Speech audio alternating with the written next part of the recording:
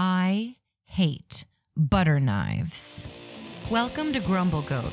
I'm Veronique Hurley. This is a show about all the small things that drive Matt insane. This week, it's my grumble. Let's grumble. I like sharp knives. Sharp knives have a purpose. I just recently got a very sharp knife, a Japanese cutting knife, and it's amazing because it has a purpose.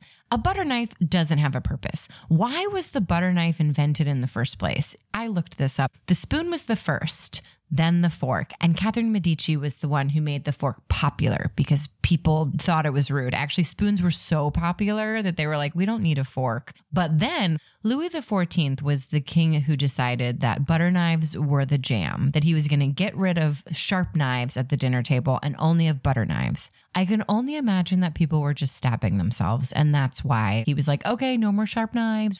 But I don't think you guys realize how amazing this spoon is.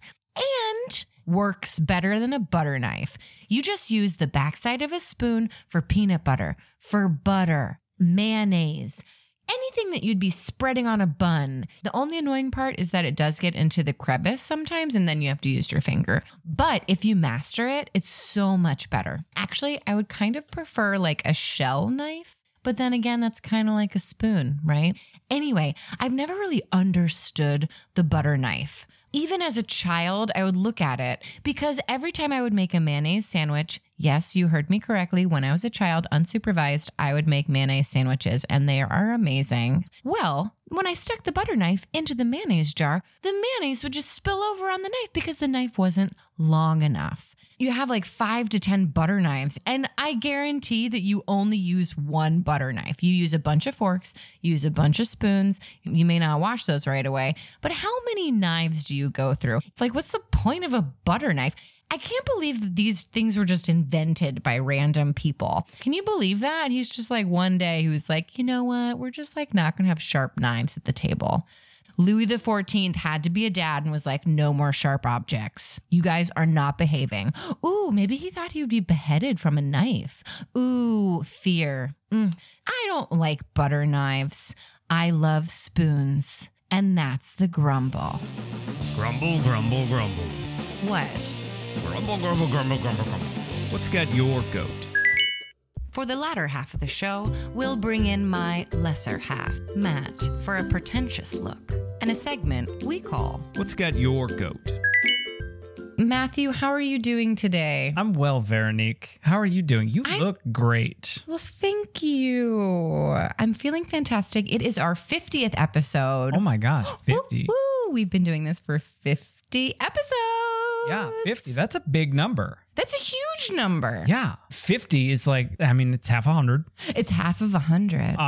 It's like 50. Well, just because it's half of 100 and we do it every week, there's 52 weeks in a year, correct? That's right. Oh my gosh, that means we only took off 2 weeks. Well, no, I think we took off 3 or 4. Okay. Because we actually started recording episodes before we dropped the first. We did. We had to feel it out. We had to get our chemistry going. We wanted to get a style. We wanted to get chemistry. Yes. Yeah, it was great. I needed to learn what a joke was, and I only learned halfway through the year. Yeah, Right, and episode 25 is when you made your first joke. Oh my gosh, I'm so proud of myself. Yeah, and now we're at 50. Imagine what's going to happen at episode 100. Oh my gosh. I'm going to be running the show. We're going to record the show from our flying car. No. Because it'll be in the future. No, not that far in the future. Oh, okay. I think we'll have a hovercraft before we have flying car. What do you mean we? You and me? Well, obviously. Who are you planning on having a hovercraft with? No, I thought we as in the generic, like humankind, will have Yes. mastered the hovercraft The first. collective we, the eclective.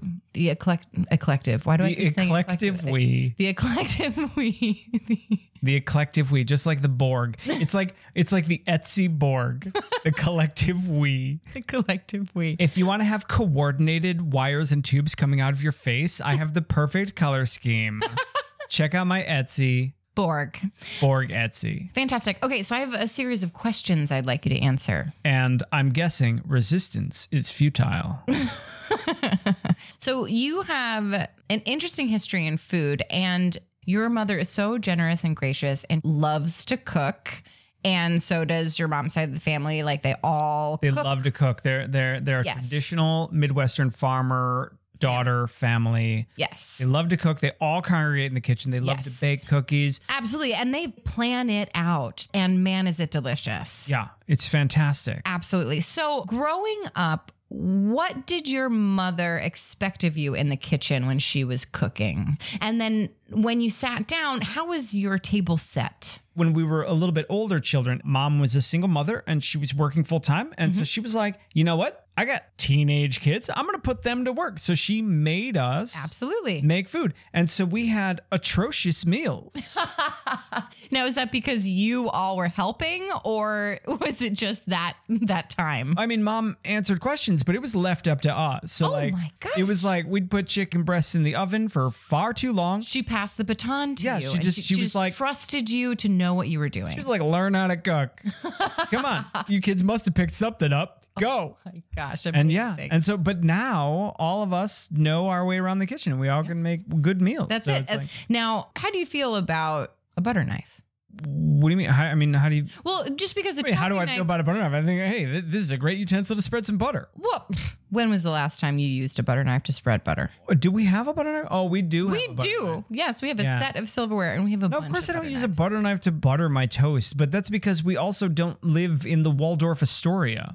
Like, Is that the only time that you should use a butter knife? unless you keep a ceramic dish with a butter knife, like some people just keep their butter in a ceramic dish on the counter with a butter knife next to it. They Great. sure do. Go ahead. I'm not going to judge you for that. Now, I should have asked a more specific question because there are types of knives, right? There's an actual butter knife, which is smaller, more petite. It's more in like a silver set that's specifically for the butter. You're describing what I thought we were already talking about. No, I'm talking about the longer knife that you would set a table setting with. It's like a long, dull knife. The table knife. A table knife, sure. Yeah, table knife. When have you used a table knife? I put them out sometimes when I set the table for you and I to eat, and you never use one. Oh, I don't use those knives. No. No.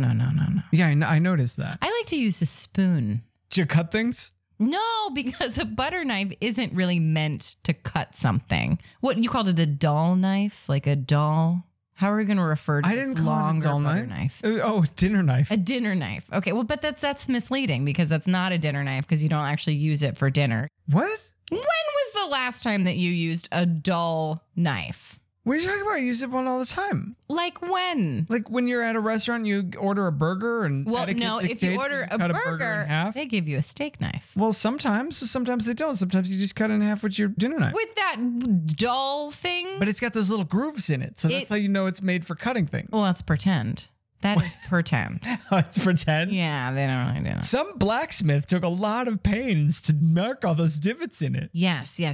I was curious, so I looked up the origin of silverware. Okay, great. Did it come from China? The spoon was the first silverware that we know of. Came from Egypt first. Egypt? Yes. What did the Egyptians use a spoon for? Well, it's interesting because they to thought, scoop the brains out. well, it was for religious things, but interesting enough, a bowl was actually the first spoon. Like I get it. A ladle. pot's kind of like a big bowl. Yeah. And then you move it to a smaller bowl, and that's Yeah. an individual serving. Yes. And then you need one much smaller bowl to actually scoop up. Yes. I get it. Yes. I get it. Isn't that fascinating? That's fantastic. That the Egyptians knew the most important utensil in the kitchen is a spoon. You need a spoon. Your hand only gets you so far. Once that water starts boiling, you can't use the hand anymore. You need something. Yeah, you need a spoon.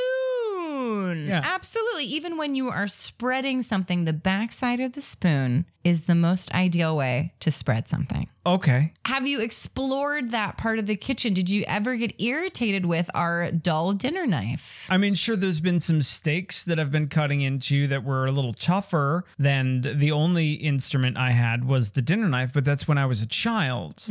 But So your parents didn't trust sharper objects on the table with children. no, I stabbed a lot of people when I was a kid, so I lost that privilege. That's amazing. I love that you brought that up. In my research, I found that Louis XIV, the king, The Sun King.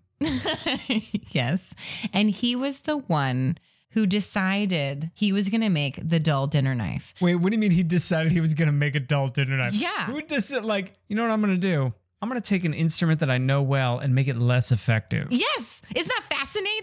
He did that. And I think it's because the people were stabbing themselves. Was it because people were doing that, or Louis got a couple cuts? Like, the monarchy is known for a little inbreeding, right? Oh, yes, it is. Yeah, he might have accidentally poked himself a few times and been like, I am going to create the ultimate knife. Yes. And he doesn't know how to blacksmith. He creates the dullest knife, and the blacksmith is like, what's that going to do? And he's like, it is the perfect knife.